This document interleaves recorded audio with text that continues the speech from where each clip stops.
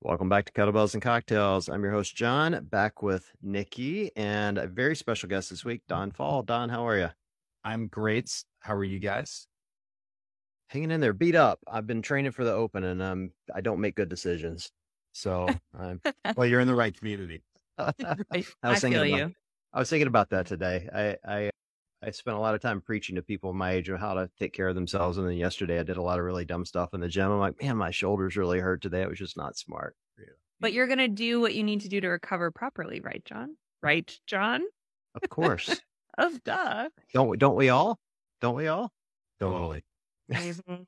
I don't know about that. Well, hey, listen, Don, I appreciate you joining. I was thinking today how much I appreciate the fact that you do this, not just for us, but I've seen you on Yeah. multiple shows, really over the last 6 months. And it's really impressive how accessible you are to the community. So thanks for joining. Seriously. Well, I really appreciate it. I appreciate you guys having me on. I always get something out of these conversations. Yeah. Yeah, we had I'll kind of update the listeners, kind of the impetus to bring you on this. We had a guest on several episodes, Frank from CF Affiliate. Yeah.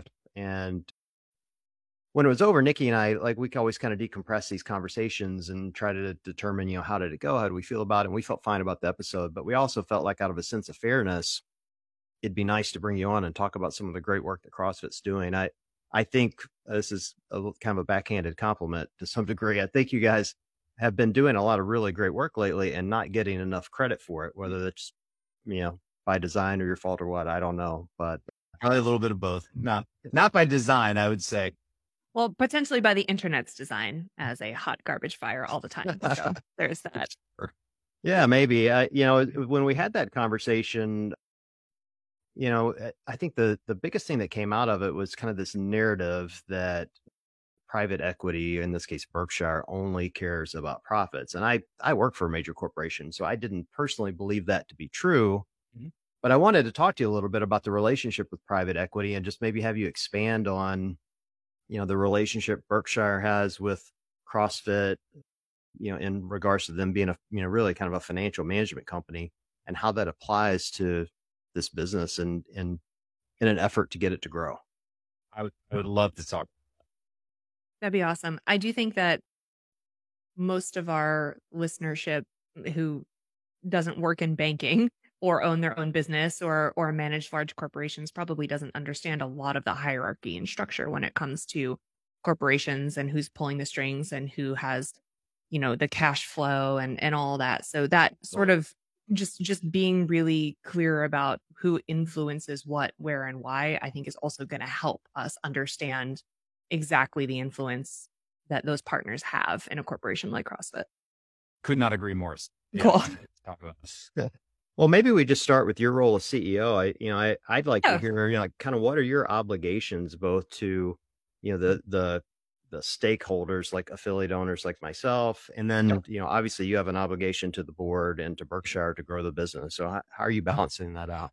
This might have been the first question that we asked Don the last time he was on our show too. Right after you got into the position, we might have been like, "What do you do? Yeah. Like, what's your?" Let's hope I don't give a wildly different answer if I do much better than last time. Just in case Berkshire's watching, Right. I'd start with I think there are, I think for any business, you've got what we call them constituents, stakeholders, shareholders, like you can articulate it in different ways. What I would say, they are people and entities who I and we are accountable. And so, for me, I'm accountable first and foremost. And as an area, I would also tell Berkshire, the community is first and foremost. Like it is our existing community. And I would also say what I hope our future will be. I think, look, we know this is an incredibly mission-driven community. Most of the folks who work in this community are doing it because they've seen the impact CrossFit has in people's lives and they want to extend that to more people and feel a degree of an obligation to that, given how big the problem that we can solve is in the world and is in our communities. So first and foremost, I'm accountable to our community. I'm accountable to our affiliate owners, to our coaches, to members. The second group is I'm accountable to our team. I always talk about this inverted notion of leadership. I learned early and I'm a big believer in in servant leadership. And it's not that our employees work for me. It's the exact opposite. And it's my job to make sure that I'm doing the best job that I can in creating the conditions where our team can have the biggest potential impact in a way that's fulfilling and rewarding for them. We also have, obviously, like, because our employees are also so mission driven, I want them I want work for them to satisfy a career, but also their soul and their heart. I want HQ to be a place they're incredibly proud of and the impact that we have. And we take that super seriously. And then the third piece is I'm accountable to our investors. And so, we are majority owned by Berkshire Partners. They're a private equity firm. They have investors. So they go out and they raise money and they make investments with that money. They're majority owners. So they own more than 50% of the company. We then have another set of investors who own part of the company as well. So that's a mix of, some of that is employees. So part of our compensation package, we give stock to our employees. Some of that is other individual investors who have been a part. And so we're accountable from a fiduciary perspective. So actually accountable legally to making sure we're making the best possible decisions in service of our shareholders. Now, that really governs, the way that I think about my responsibility, our job. And so that is articulating both, I would say, two things. One, part of our job is articulating a plan. So, the board and our company and the community, I think, should hold us accountable for communicating where the heck are we going? What does success look like? How are you guys going to deploy your resources and your mind share in service of helping CrossFit? At the board level, that has to translate to a financial plan. We're running a business. And so our investors expect a return. And part of our job is being able to kind of realize this vision for the community and impacting more lives. And along the way, making sure that we're being great fiscal stewards of the business and the resources that we have access to. How often do these silos of the business interact with one another? Or I guess a better question is, you sort of said it's your job as the middleman here, really, to make sure that everyone is understanding of a true high level direction. And that oftentimes will involve, I'm assuming, conflicting interests among all three of those silos of groups that you kind of are beholden to. So I'm just curious to know from your perspective, like, how often are you relaying to the community, hey, I know you guys want this, but Berkshire needs its cash, or like, hey, Berkshire, I know you you need these dollar bills, but like, we got to do this thing for the community first. And how fluid are they in understanding the greater ecosystem that they're all a part of? Yeah, I'll be honest. Like, when I came into this job, I knew I did a little bit of homework. I knew that CrossFit was private equity owned. I knew it had financial investors. And the biggest question I wanted to know coming in. So when I took this job, for me, what I derived the most satisfaction out of is, whatever small role I can play in supporting our team in the community and reaching more people and impacting more lives. At the end of the day, like, when I look back at whatever impact I had here, that predominantly is like the litmus test for whether or not we're successful. And by the way, I think if we do that well, we should be able to build a good business. Mm-hmm. What I really wanted to suss out was investors have sometimes different timelines. The biggest thing, different priorities. The biggest thing often is the timeline. And I'd say if there are areas where interests diverge, it's on timelines. If it were like what I care most about solely, it's the long term. So, I hope I can be a part of this for a very long time. And I want to make sure we're making the best possible bet that set us up in the long run to have the biggest possible impact. Sometimes investors have different investment timelines. So traditionally, private equity investors, they're all different, but I'll overgeneralize it. Normally around a 5-ish year, 7 years, sometimes time horizon. And so we are now almost 4 years into Berkshire's investments. And so sometimes when we think about kind of strategy and the things that we might make investments in, it's not necessarily that the objectives diverge. It's more so maybe that the timelines around certain things and how you sequence them might shift a little bit. That's interesting. I would say one last thing on this, if it's okay. Yeah. I think the perceived divergence and reality are two very different things. 80 to 90% of the time, I actually think what actions that we take to reach more people and impact more people and build, strengthen affiliates and build great coaches are actually all the things that you would do to build the most valuable company possible. 80-ish, I'm pulling a little bit out of the air, but it's most of the time. There are moments when sometimes how I might sequence things are a little bit different because we've got revenue and earnings goals that we need to hit over a certain period of time. That's fair. Let me ask a question about the timeline piece, Don. Like, it's my understanding typically, to your point, and we'll overgeneralize a lot of this, but if private equity wants to get their money back within 5 years, and we're at the 4-year mark. I obviously have not looked at the CrossFit books and have no idea, but I think I have a pretty good sense of where you guys stand. And I can't imagine that we're currently in a position where Berkshire would say, okay, it makes sense for us to sell and get our money, right? So with that being the case, what are the levers you think you have to pull as CEO to really drive maximum value to your shareholders? And then obviously, to those of us out in the field, to give us a return back on our investment in the company.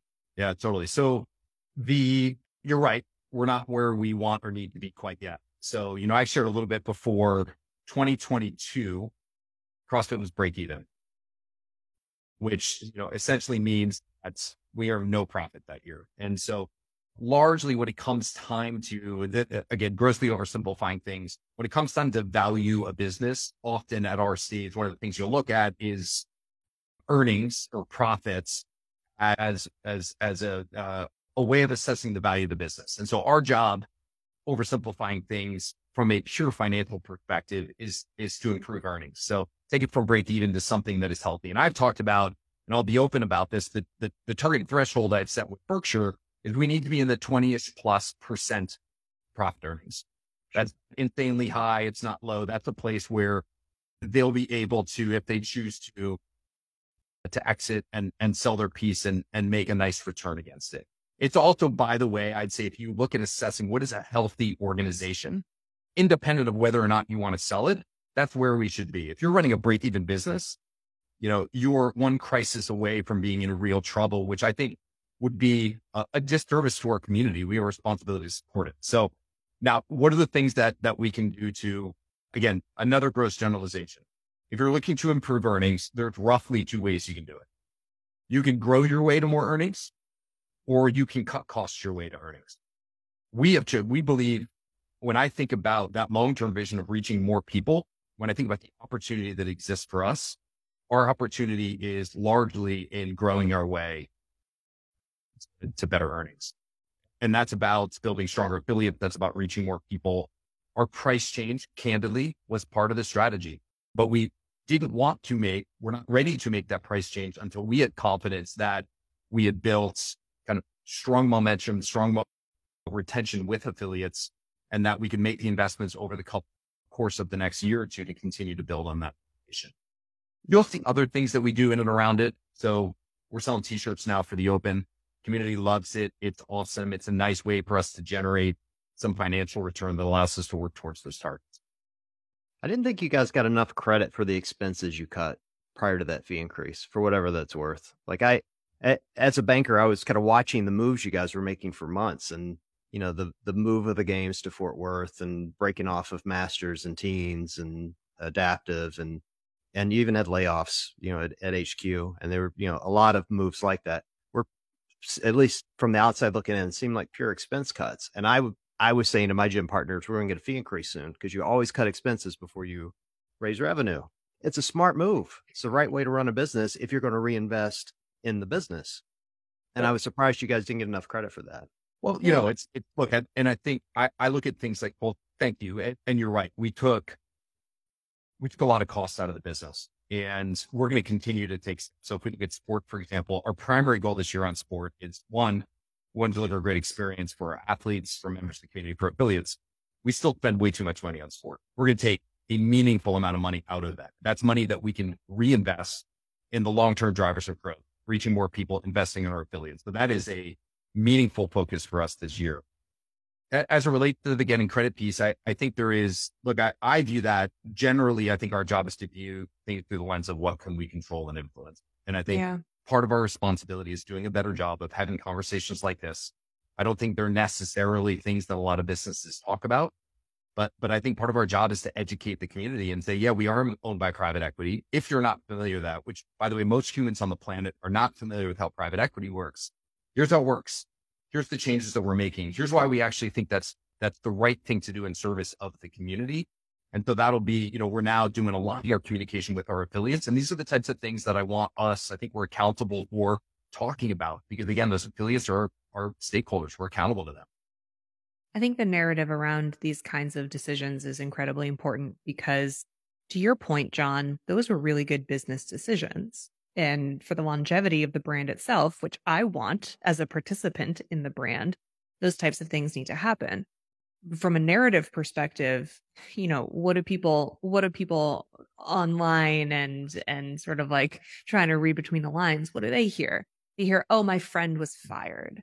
They hear, oh, coverage of the games is going to be shitty because you guys are pulling money out of that. You know what I mean? And those are the same people that at the same time are like, hey, what are you doing for my affiliate? Hey, where are you? But they don't always have the greater landscape understanding of the fact that the finances are flowing through the business and it's all affected and it's all connected. So I do feel like being really transparent and talking about it and understanding how people need to digest the narrative is probably half of your battle. And I don't envy you, Don, because you can't make a decision without upsetting half of the community. I know, I'm serious. It's like the people who are like, we want CrossFit to grow are the same people who are like, why'd you fire everyone, Don? Like it's you know what I mean? And it's tough because it's like, hey man, we have a giant big picture view of what we need to do in order to keep this brand around. And yeah. Yeah. Thank you. And I agree. And again, I think for us, a big part of that is us really leaning into transparency and communication. And when we make changes, it's on us to show the context around them. And candidly, communicating with our community is not something we've been great at historically. And, if I would partially critique myself, it's an area we did not move quickly enough. And that's on me. There are times when we made decisions that were really good for the community that we did a terrible job of communicating. So it leaves the door open to interpret them whatever way you want. That's on us. The team we're getting better at that. We've made it a priority. The other thing that I'd say, two more things is one, I would share with our team, we were talking a little bit about our overall plan, our leadership team this year. And I think at the end of the day, for a lot of affiliates, we just have to, and our community, we have to build trust that they believe that we care about the right things in the long run. And I think we need to show the community that we can build a good business. Not only we can, but we have to. And by the way, we can do that and preserve all the things you love about CrossFit, the things that really matter about CrossFit, the things that really change lives. Yeah, that's going to need some change, but our job over time is to give you the conviction and confidence we care about the right things and we're going to get it right. And then the last thing I'd say is like, with something that people are as passionate about as CrossFit, we're going to have to do a good job of like, there's just going to be a little bit of this along the way. Like this change, it's hard. And even if you agree with the changes, sometimes the changes themselves are really tough. And I think we have to listen so we don't miss things, so we don't identify the things when we make mistakes, but also we got to have thick skin, because I think it's just kind of part of the journey. Yeah. I think part of what gives me confidence in all of that is just hearing you say on a personal level that you're hoping to be around and steer this ship for a minute, because I do feel like a little bit of what sometimes makes the confidence waver in the community is this feeling of consistent turnover. Right. And that might not be entirely accurate, because at the end of the day, if you really look at people's tenure and the direction of the company, like it's not like we're losing, people aren't dropping like flies. We're not losing people every 5 minutes in really prominent positions, but there has been a lot in the news over the last for sure 3 to 4 years in terms of high level turnover. And so it is nice to hear you say like, I want to do the things that set us up for success in the long run because I want to be here for it. Yep. And that's nice to hear from just a community perspective, I think. Yeah, for sure. And I'd say over time, the degree of, kind of coming in the last 3-4 years, to your point, there's been a lot of change. And I knew part of my job was figuring out with the team, what were the right changes. We knew we had to make some. Over time, that should subside a bit. if we do our jobs well. Now, it won't come to zero change. Like any healthy, growing, evolving business that's around or community that's around for a long time has to figure out how to continue to evolve. And you have the natural, like comings and goings and natural thing. That is just, in every environment I've ever experienced, every successful organization, you see that. Part of the trick we have is like when a person on the team leaves, everyone in the community knows about it. So the amplification, that's not normal at a normal company. Maybe if it's no leaves or someone else, but like, and so that just, I think a lot of folks feel the impact of might be normal things in a way that's more profound than it might be in a different place. Well, it feels like you have, a couple of million employees. That's the way CrossFit feels to me. Totally. That is exactly right. It's always felt that way. I've made the joke on this show of the last few weeks that I feel like a shareholder because I own an affiliate and because I have relationships with people. It's like I don't own stock in the company, but I feel like I do have a lot of money invested in it and a lot of personal time, and I think that's where we all get wrapped up in it. We have so much time invested in it and we all are so passionate about it. We just, it crushes our soul to think it may fail. And I think in a lot of cases, people that are really passionate about it, it crushes their soul to think it's changing. And so I'd be curious to hear from you this, I agree with you. CrossFit is changing and it has changed dramatically. And we'll say even the last 10 years, but it's changing a lot currently. As the leader of the organization, how do you build that culture of change in an organization that has been so deeply ingrained for so long? Yeah. So, and I'd say on top of it, John, as we identified here, you've all got a team and a community that over the last 3 or 4 years, it's been a revolving door. They feel like they literally just can't get their feet under them. So that the uncertainty associated with that is heightened even more.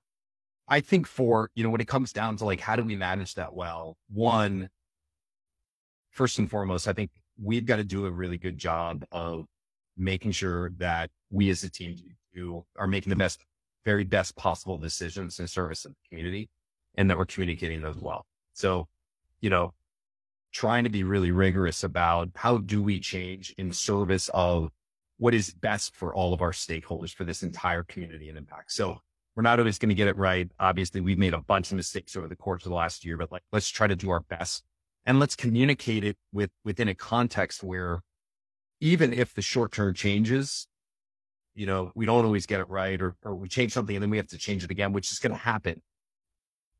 If we've communicated the long-term, the intent around where we're going and what the destination looks like, it can make it easier for folks to be like, oh, this isn't a massive change in strategy. This is just something we tried that we didn't get it right. We didn't anticipate this or we didn't communicate it well or it didn't work. And I think we have made some progress there, but we got more work to do. And that's something that every company I've been a part of, you have to repeat the vision and strategy hundreds of times, to the point where it feels like you've said the same thing over and over before folks truly internalize it. We've got that challenge. Plus we have to do it for millions of people. And so we just got to do a better job. We have to continue to talk about where we're going and why and what matters and what we care about. That's kind of one big piece of it. Two, for our team, we're working really hard we've been working really hard over the course of the last year and a half on just building that strong culture internally where we care about each other. We support each other. There were times in the past where disagreements over certain issues would manifest in let's say, unconstructive team dynamics. And that's natural. Again, it's the same reason it's grounded in the passion that have for people. But I want we're working toward building a culture where like, look, we're going to debate the heck out of stuff. We may fundamentally disagree on it. But once we make the call, we're going to show up as one team and we're going to support it. Doesn't matter how you feel about it on the most controversial issues. And I think our team, we're getting it. We're seeing the moments where you should hear the same thing from every member of our team as we're rolling stuff out. Hard. Super hard. It's incredibly hard. But, what we share with our team, like that's the culture we're building. And so that means backing up your teammate when you disagree. And if you can't get on board with that, then this isn't the right culture for you. And we've got to be willing to make kind of hard calls in service of that. And again, I think our team, and we got to give our team, I'll tell you, like the impact for the person who has to lead that change, knowing you've got the rest of the team behind you and has your back is massive. And so I think that's a really critical part of it as well. Yeah, really hard to do on a remote team, which is Sure. the bulk of your team, if I'm not incorrect. We're close to 100% remote. Yeah. Really. I don't envy you for that. I mean, I have I have 100 employees that are remote, but they're all in Cleveland, so I could get my car and go see them. Yeah. It's not quite the same when you've got one person here in Ohio and you're out, in California, Boulder, or wherever you guys happen to be at the time. Yeah, we're trying to for sure. It's not ideal. I wish I could wave a magic wand and have our entire team in one building. Can't. So we're trying to do the best we can. We had a full team get together in the fall where we brought the entire company together. It was incredible. We have our seminar staff, so the folks who are doing our trainings, our L1s, L2s. We're doing regional summits now. We're bringing those folks together. And so we're trying to build some of that connective tissue at moments throughout the year. We'll try to use games and other big events to do the same. Very cool. You mentioned this, culture of standing by your peer. And I think one of the things in the past that CrossFit was really known for were kind of the battles CrossFit fought and everyone locking arms around them, right? Like in I hate to call it the early days, but at this point, that's what it feels like. Was, Greg was battling this CrossFit is dangerous myth with the NSCA and Big Soda, right? That was his windmill. And I'd be curious, what are those big ticket items for you guys now that you're going after? Like this CrossFit is dangerous piece is still lurking, right? Like, how do you address that as a team like Arms? And obviously you're, maybe taking a different approach than Greg did or not. I don't know. I guess I'd just be curious how you're addressing it. Yeah. So I'd say, I think there are a couple of things that, I would articulate as perceptions of the brand that limit people's inclination to go give CrossFit a shot. So I think we all know, right? You're in this community, there are so many people out there who would benefit from CrossFit that hold some perception it's dangerous or I need to get fit first. And that is a huge thing that we need to influence. And there's, grossly oversimplifying things that, easy to say, really hard to do. There's two parts of it. One is really making sure we're partnering with our affiliates to make sure that if you walk in the front door, you're going to have an extraordinary experience. And the vast majority of our affiliates do an amazing job, but we hear very consistently when we talk to gyms that, hey, the gym down the street, right. I talked to an owner this morning who said the gym, member came back and said their warm up was like, hey, go spend 10 minutes warming up. We'll get started when you come back. So that is our responsibility. And that's our owner's responsibility. That's a big piece. How do we make sure that the experience we're delivering on the floor is really outstanding? Things that touch on both those perceptions. It's dangerous and have to be really fit to start. We know if you're not fit, if you've never touched a barbell in your life, if you're older, walking into a CrossFit gym is extraordinarily intimidating for folks.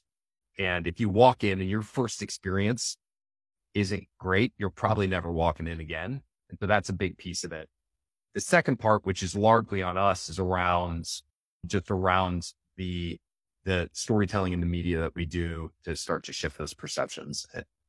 Our team has been we've been working more on this lately. I think our team's been doing a really good job. It's just elevating stories, people from all walks of life who can talk about someone who was previously intimidated, who can share their story. That's a really big, I'd say, put that in the bucket of one of the big fights. The second one is one that we're starting to spend more time on, which Greg did an enormous amount of work around, which is, this societal battle of, we look broadly at the state of humanity today and the fact that despite increasing technological advancement, we are less healthy, less happy, less connected. It is, I think, the existential issue of our time. And we have not been for the last few years leading the narrative in the way that I think Greg did in a really powerful sort of way. So you see other folks who are talking about the benefits of exercise and talking about the benefits of nutrition and talking about the downfalls of, a bad diet and these bad products. We are starting to do more there. We're doing it in partnership. Actually, the CrossFit for Health is a part of it. We're going to do more there and really investing in this. And so that's another area you'll see us spend more time on. Well, I have very big feelings about the storytelling aspect. Me too. Specifically the media plans behind them. Yep. So if you ever want to talk shop about how we're getting the messages themselves, amazing. How are they actually getting in front of people are the questions that I have. Okay. Awesome. I think I love what you guys have done recently around, kind of the older population in CrossFit. That's really, as someone reaching that older population, it's starting to feel more real to me. But, seeing the videos of the, 60, 70, 80-year-olds in gyms doing the workouts, I think that reaches a lot of people. And I can't tell you how many people reach out to me and say, how do I talk my 75-year-old parent into joining? And I often tell them the same story. And these are the stories I love seeing you guys put out. My mom reached out to me this a couple of years ago, and she had been diagnosed with type 2 diabetes, and she was super embarrassed about it. And, she'd kind of let her life get away from her. And she went to her doctor, and her doctor told her, you're never going to be off medication for the rest of your life. So I had literally just come back from one of Greg's conferences, and I had made contact with Karen Thompson, who was at that CrossFit Health Summit you were just at. And I told her what the doctor told my mom and said, can you give me some help? And she turned me on to a bunch of literature, and I turned it over to my mom, who started doing CrossFit workouts at home because, to your point, she was too embarrassed to set foot in an affiliate, but she started moving, and she, took up a different diet routine, kind of right in line with what we do within CrossFit. And within 6 months, she was off the meds. So it's not rocket science, but it's a great story. And that's not the only story I hear like that. So I love the fact you guys are starting to delve into that. I hope we just, continue to do more and put it out there, because I think this is such a segment of the world that needs us, is that aging population. Yeah. This is the ongoing conversation I have with my parents. I mean, it's true for a lot of folks who, in their 70s, and the thought of walking into a CrossFit gym is kind of terrifying. And so, yeah, that is, you could argue that's a point in your life where you'll feel the most profound benefits in terms of what's possible. And so, completely agree with you on that front. And, both in the stories and then Nikki, to your point, if what you're getting at is, distribution, how do we get those stories out there? What are the channels for leveraging? How do we do that? There's definitely more that we need to do on that front. And there's some things we're doing on that front. Yeah. And I think strategically a lot when it comes to like pitch testing and figuring out how to get different messages in front of different people matters when it comes to who's actually pulling the triggers on those decisions. Right. So I don't know if it's 75-year-old John's mom who needs to see a meta ad that has herself in it, and then she walks into a CrossFit gym. Does it need to get served to her kids? You know what I mean? And John's a perfect example of that, who then will be like, hey mom, this is for you. Does it need to be? I mean, there are so many different avenues and messages. And I think it's important to figure out like, how are we making the biggest impact for the people who are actually pulling the levers on making those decisions? Yeah. And, if you allow me, just building on that a bit, I think, often the challenge for us is that there are so many things we can and need to do that often we suffer from a lack of focus. And I would say this is one area where that's been the case for us. Right? Who can CrossFit be impactful for? Just about everyone, young, old. We can't market to all of them at the same time and be effective. No. And so no, you can't. We want to, right? Because everyone has a story or a friend that pulls at the heartstrings. And so we have been, over the last few months, working really hard on, okay, guys, we're going to focus on one cohort. That doesn't mean we don't want the other folks. Of course we do. But we're going to get a lot more impact if we focus on one audience. And now think about, okay, what are the messages that are going to resonate? How do we reach them through the channels that gets them where they are? And then let's evaluate it and measure it. Let's test the copy, the messages against that audience to see, hey, does the pull? We all know we have this problem of, we speak to ourselves. We do a great job of marketing to ourselves. Let's go test it with some folks who don't know CrossFit, who have not been in years. Yeah. There's this trope in marketing that if you speak to everyone, you're speaking to no one. And it's totally true. But it's really hard to sell that in because you're speaking to a group of zealots effectively. So it's really hard to be like, hey, this sizzle reel of games athletes that we love, that we could watch over and over, and it makes me sweat because I'm so excited every time I see it. Not the thing that will necessarily drive people to the gym. So it's Yeah, that's tough. That's really tough. Well, that's the big question for me, Don. You've mentioned on several episodes I've seen you on, we have this, kind of stated goal of 30 million CrossFitters, Mm. and I love that. But my belief is, as I've run the math in my head about 1,000 times, as I'm sure you have too, is it's damn near impossible to do through affiliates alone. So you're gonna have to do something non-traditional, again, kind of, change is constant mindset in order to get to that number. So, what are some of these non-traditional ways we're thinking about, getting these, either the older population or just maybe people that would normally be attracted to us to become attracted to us? Yeah, I think there's certainly area we spend a lot of time thinking about. And you're right. If we get to, how do we get to 30 million? A big part of that audience will not either have access to, be able to afford, feel comfortable with training the affiliate. I think our conviction and belief is that CrossFit inside a CrossFit affiliate will probably always be the most powerful expression of the experience and most impactful. But there are a lot of folks around the world who could benefit from it who won't be able to experience that. And so, with that in mind, for us, it informs a couple of things. First, we are focused right now on affiliates. And so that will start to evolve, or we'll start to think more about the non-affiliate experience. But for now, we think the biggest impact we can have is just getting more people into affiliates where we know we've got a model that works extraordinarily well. It benefits our community, et cetera, et cetera. So our focus around growth, our goal this year around growth only count for new members and affiliates. So we have a goal this year around net member growth and affiliates for 2024. Over time, we'll start to branch beyond that. And so again, this is reaching, I'd say, a non-addressable audience from affiliates. That breaks down a few things that we'll have to figure out over time. One is, what's the experience? So how do we create a great, compelling, sticky, impactful CrossFit experience? We have some things we can learn from today. So we know we have folks today who maybe do a .com programming at home or bought programming from a third-party programming partner. I think there's probably more that we'll need to do to build on that. And so those are folks who are probably the early adopter crowd, highly self-motivated. So there's some work we'll have to do to think about, okay, how do we create that really compelling experience at home, in the garage, that drives stickiness, that taps into what makes CrossFit unique. So leverage the methodology, leverage the community in a fundamentally different way because you're not there in person, and then show that person results over time. And so we're starting to think about what that might look like over time. I think that also sets up, I think there's going to be also probably, actually we have a lot of this today, kind of a hybrid member, where maybe they do 2 days a week in the affiliate, 3 days a week. And then for whatever life, travel, et cetera, reasons, they do it at home. You can do it today. Is it a cohesive experience that pulls together? It's not. It's pretty fragmented, right? So I think there's an opportunity there as well. The second thing that sets up then, once we figure out, okay, what's the experience that's going to be really compelling, drive results, is how do we reach people? So what's the go-to-market strategy around it? What are the channels that get leveraged to get in front of people?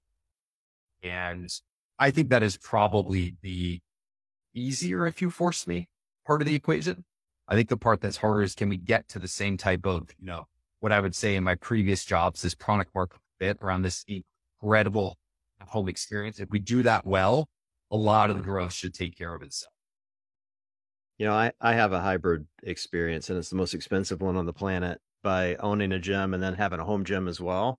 But it's kind of the same thing when you think about it. Like I work out at home 2 to 3 days a week, and then I go into the affiliate 4 days a week. Mm-hmm. And I get the best of both worlds because I can use my affiliate programming at home and do what everybody else is doing. I just don't have time to drive 45 minutes down to my gym. And then the days I can get there, I'm with the people I want to be with. I'm with the crowds and the coaches, and I get the sense of community. And it's a really good experience for me to have both, And so I love that idea. You should affiliate my garage gym, make that the new business model. I also hear, John, you're training 7 days a week. I wonder why you're injured. I know. Yeah, it's weird. I know. I'm guilty of that as well. So I can't give you too much of a hard time, but. Ooh, you guys should try my approach of just taking way too many days off and being way too tired to approach any kind of optimized recovery. You're growing a human, Nikki. I think that's like daily training. Yes, I'm truly smuggling a med ball at this point. To be fair, it's 6 days a week. I do actually take one full rest day a week for those. Okay, that's good. That's good. Yeah. And I do try to follow the CrossFit method. I should say that. I don't want to make it sound like I don't believe in the methodology. I'm just messing with you, John. I know. I just came out of the level 1, man. And they're going, you need to take 2 full days off a week. I'm like, oh, I'm going to fail this test. It was great. Fun. It was really great.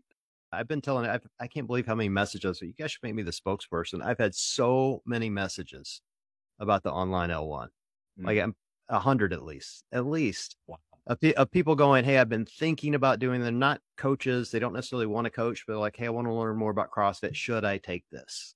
Oh, amazing. And it really opened my eyes to how many people want more education outside of their kind of day-to-day coaching, which I thought was interesting. I think the online L1, Don, to be honest, it's really brilliant in the case that you get. I know you guys don't stack rank your seminar staff, but come on, you get Chuck Carswell. You get the best of the best teaching these classes, which is really cool to get that experience. As someone who struggles to focus in a real classroom setting, being able to rewind and like what I hear him say and go back is a really good experience, and to kind of do it on your own time frame. And then the webinar was hard as hell. It was so hard. Like I'm not kidding you. I got up that morning. It was Sunday. I got up, did my normal Sunday training. Every Sunday I do an hour-long workout with friends, and it's always brutal. It's the worst workout of the week. And I'm like, I don't have anything else to do today. I just have that webinar. No big deal. Right. And then I roll in. He's like, all right, grab your PVC pipe and your med ball. And I was wrecked 4 hours later, like completely wrecked from having to do front squats and overhead squats and med ball cleans and deadlift setups. And it was just brutal. Absolutely And that brutal. has never changed. That's always been the sort of beauty of the L1 over the course of the decades. Well, no matter and if you take it in person or webinar. Well, here's the other thing. So I had heard from multiple people had asked me, they're like, well, I don't want to lose the sense of community you get by going in person. And I get that. I made 4 or 5 friends in the webinar that now I kind of DM on a daily basis. Yeah. It was really, really interesting in that regard. And even after, a decade of doing CrossFit, I learned so much. Yeah. Like I went in going, all right, I'm going to ace this test. And I'll be honest, like 40 out of the 50 questions I aced, but it was 40 out of 50, not 50 out of 50. And the 10 that I didn't know were hard as hell. And so it was, it was a great experience. I would absolutely recommend it to anyone who wants to take it. I'm a little bitter that these people don't have to sweat over a Scantron the way that we did. Like back in the day, my first L1 in like 2011 was like, oh my God, if I don't even fill in the bubble all the way, I'm going to get this question wrong. Like they're going to mark me wrong for this. Right. So we've evolved and I appreciate that. Well, Don, I'm curious to know, like I do love the idea of perfecting the at-home experience and opening that up to so many other people who just maybe aren't in the mindset to step into the gym on day one, but we can help them. We can reach them. Are you at all concerned about pushback from the people who are running affiliates, who are worried that those are people who, that's business that they could have had in their boxes, and now we're offering them other ways to experience CrossFit without coming and paying an affiliate membership fee? Yeah, it's a really important part, and obviously something we've thought a lot about it. And I think it really comes back to, for us, one, how we think about philosophically the right CrossFit experience for a member. And then we're focusing our time, right now. So again, I talked about it a little bit. Right now, we're kind of all in on the affiliate and get more members in the door. I think as we think about philosophically, our job is to get our members in the best version of CrossFit that works for their life. The best version of CrossFit is inside an affiliate. I'm pretty confident that will never change. The at-home is awesome, but it's not the same. The community is not the same. The coaching is not the same. And we know how impactful and extraordinary those things are. So our job is to create an experience that elevates people to the highest expression of CrossFit that drives the biggest impact in their life. And if we do that well, I'm really confident this will be a feeder for affiliates. This might be the most powerful thing we ever do to get people into affiliates if we do our job well. And yeah, there will be an audience of folks who would never be able to experience CrossFit without an online version of it. And those folks that are folks that probably wouldn't walk into an affiliate anyway. So just have to strategically execute on that really well. and create that type of experience. But if we do, I guess this is going to be a massive win for the ability community as well. I'm personally of the belief that CrossFit has been free and available for at-home use since day one. You're 100% right. That's exactly. .com is .com. YouTube videos have been YouTube videos.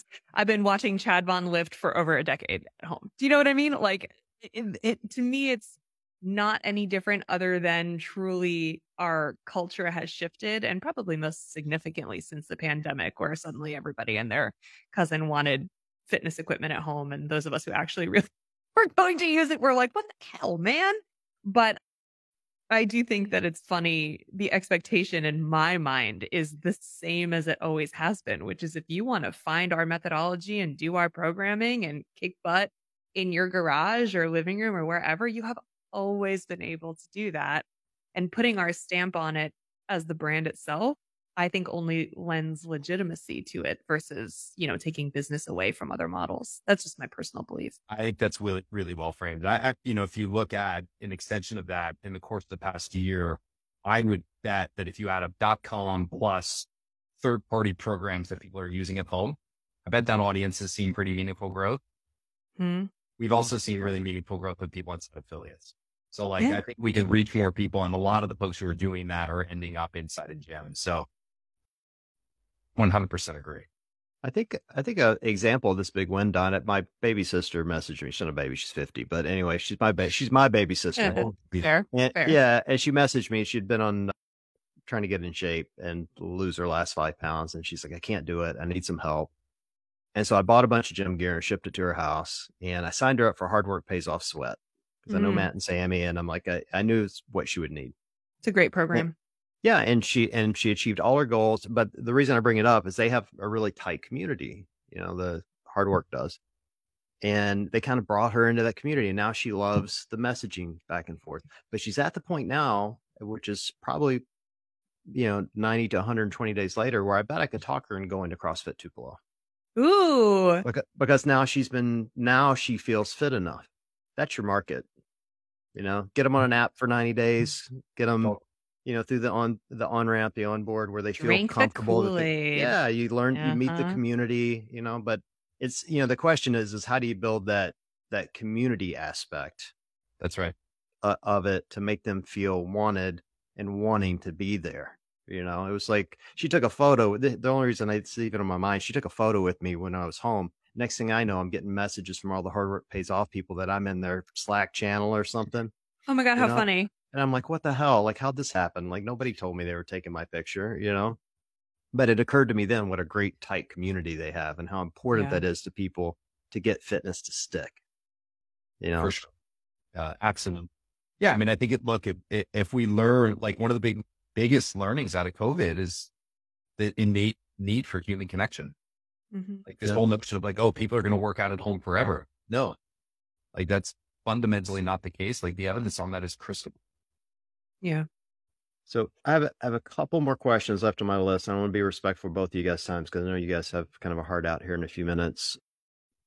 One of the big questions that came up in our conversation with Frank when he was on in a couple of weeks was really around private equity, and his contention is that they only care about profits. I just kept hearing that come over and over and over. And I work for a company that makes a lot of profit, but it isn't the only thing we care about. Like we reinvest our money to grow our business so we can reach more people. Now, it's kind of my feeling about what you guys are trying to do. And I know I just threw you a softball question, but I am curious, like, what are the things you guys are reinvesting this money in? And this narrative of Berkshire only wants to take their money. I'm under the impression they're not taking money out right now, but they're not. I wanted to hear from you, like kind of how this works. They're not. Yeah, you're absolutely right. Look, at the end of the day, what Berkshire and most investors care about is their ultimate return. And yes, short-term earnings is part of that, but there are other ways of building value for the long term. So the more people who do CrossFit makes CrossFit a much more valuable entity and organization. And so for us, if all we do, we just take it purely through the financial lens. If all we did this year is optimize for profit, we would massively reduce the strategic value of the business for our investors. And so there is some work we're doing there that managing an appropriate earnings profile is important for us. But increasing the number of people in the community, making sure we have a really strong, healthy affiliate community, building great, great coaches. These are all things that create this strategic flywheel that creates value for the ecosystem. So we're going to spend millions and millions of dollars this year on marketing. So that'll be through, reaching new people, changing perceptions. I've talked quite a bit lately around the work we're doing around SEO, search engine optimization. We do a terrible job today of converting someone who goes to Google and searches for CrossFit. We do a terrible job of getting them into a gym. Close to 100% of them should go to a CrossFit gym. If you go search today, you're probably going to see one of our. We do an even worse job if you look at someone who searches for non-CrossFit specific terms, but maybe strength training. We should own the number one spot of strength training. We have the absolute best methodology and best impact. We don't convert us. We're going to spend a lot this year on making sure that experience for folks who are very much in our wheelhouse, who want to change their life, getting them into a CrossFit gym. We're doing a bunch of work there. We're doing things in and around kind of health and work that we'll do on that front, investment in the brand, investment in kind of building partnerships between, ultimately, we'd love to do is continue to build partnerships between affiliates and our medical community, right? The long-term vision is moving the health paradigm upstream to help people with diet and exercise. We can play a massively impactful role in it. These are all things that in the very, very short term will not impact our financials. It's money we're spending to invest in the health and growth of the community over time. I love that, by the way. Yeah. Yeah. I mean, it caught me off guard a little bit with the health piece. I was thinking about Tom. You probably ran into my partner, Tom. I did. Yeah. Conference. He did an amazing job. He spoke. It was incredibly moving.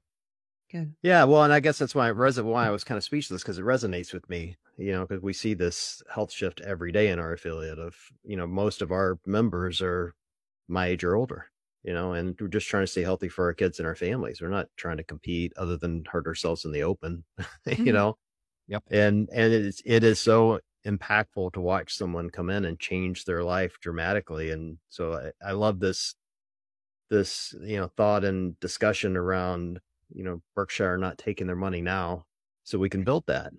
That's right. Because I also believe that's where the value in the brand is long term. Yeah, I think so too. I think the intersection of CrossFit and the greater healthcare landscape of our country, of our world, it needs to have a clearer direction. I feel like we have been throwing around the term CrossFit health for a while, and I still don't really know what it is. It was one thing, then it was another thing. It was like conferences, and then it was like Dr. L1s, and it was kind of like a network, but like I still don't know how to find a CrossFit doctor. I would love for that to grow, and I would love for that to be a new linchpin in terms of how we view the brand as a whole. If we're looking at like affiliate stuff versus sports stuff versus health stuff. And I, as a community member, I want a good understanding of like how I can get involved in that and how that can impact my life in the future. I think that's a huge avenue for growth for the brand. Well, stay tuned. Yay. Last two questions. I'll make it a two-parter. In light of all of this, what keeps you up at night when you think of the brand and what's coming up? And then after that, what do you get most excited about? I'd say what keeps me up at night, when I spend time with I'm a big believer that, look, at the end of the day, everything we aspire and hope to achieve is going to be kind of predicated in us building an incredible team that is clear in purpose, can execute well together. And CrossFit is unique. It's challenging, but also the benefit is, we have 2 million employees. That makes our life hard often, but it also means we have people who are willing to invest their time and energy. They do it every single day. And so I think a huge part of our responsibility, my responsibility, what's keep at night is how do we create the conditions where we can harness every ounce of passion and energy and knowledge and expertise in service of reaching those people. It's super hard when you have a community that big, who has different points of view, but I want it to start with HQ. So I want, this culture, our culture, to be the best place that folks on our team have ever worked at.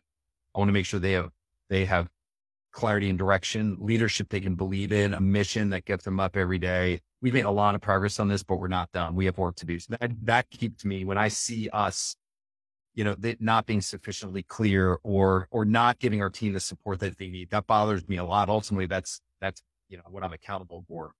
The things that get me excited. I went to the health conference this weekend. I just sat there and listened. I didn't do anything other than listen to Tom and our incredible speakers. And, I just got the chills. When you think about, it's all stuff that we know inside the bubble. But if you talk to someone outside the bubble who thinks, CrossFit's a good way to get fit. That's not what CrossFit's about. Yes, it does. But we think about this opportunity we have, this existential crisis that you really think is if there are one thing that we could solve for humanity, we can have a really big impact on that. There could be a world 20 years from now where your healthcare journey starts in the gym. That's where it begins. It's not with your doctor, it's in the gym. And we free up our healthcare community to deal with the really acute shit, to free them up from the lifestyle stuff that is grounded in bad nutrition, that is grounded in poor level of fitness, that's grounded in social isolation, depression, all these things that we know about. That's what gets me excited. That's what, I think gets the community excited, but it gets our team excited. So it's not going to happen overnight. I think we've got to be really resolute in our focus, got to make the best decisions we can. We got to change course when we mess it up. But there is no organization on the planet, I would argue, that has a bigger opportunity to have a larger impact in solving and moving them problem than not HQ, but our. So, here's what I hope that our listeners really get out of not just that answer, Don, but this entire hour that you've given us is I really hope people can hear the passion and the direction for the company as a whole and try to remember that when reconciling some of those more abrasive thoughts of friggin', they're owned by Berkshire and Berkshire just wants my money. You know what I mean? Or they're probably going to sell tomorrow. Who really cares what we're doing here? I do think that is oftentimes a sentiment that gets amplified or gets resonated in areas where there are really loud voices. And I think that we need to, as a community, give due diligence to listening to all the different angles and all the different perspectives. And yours is particularly important in terms of direction of the company. So I do really hope that people hear that and remember that as they think about, everything as a whole when it comes to the perspective of the brand. Agreed. Thank you for that, Nikki. And thank you guys for the opportunity to talk today. Yeah, I would ask you, don't fix all the unforced errors, Don, because they make great memes, man. And it helps. Yeah, that's right. That's a new revenue strategy. We're going to keep fueling those. So trust me, I've got an unlimited pool of this. Sweet. Perfect. I love it. Well, Don, I know you're busy, so thank you so much for the hour. Appreciate you spending some time with us. And for everyone listening, thanks for joining, and we will chat with you guys soon.